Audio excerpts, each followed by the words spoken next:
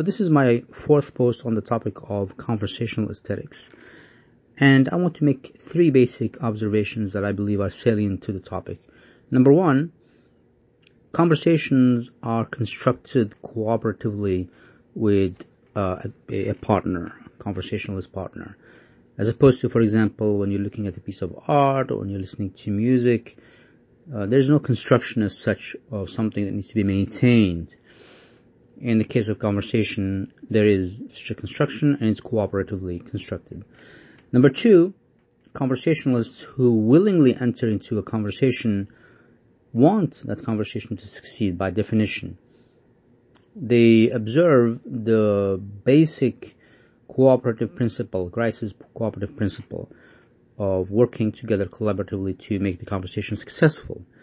And number three, users who engage smart speakers, unlike say IVR, when you call into a phone number and you get the voice automation, they engage with voice automation willingly, which is hugely important because it basically sets the tone right when somebody engages with an Alexa or Google Assistant.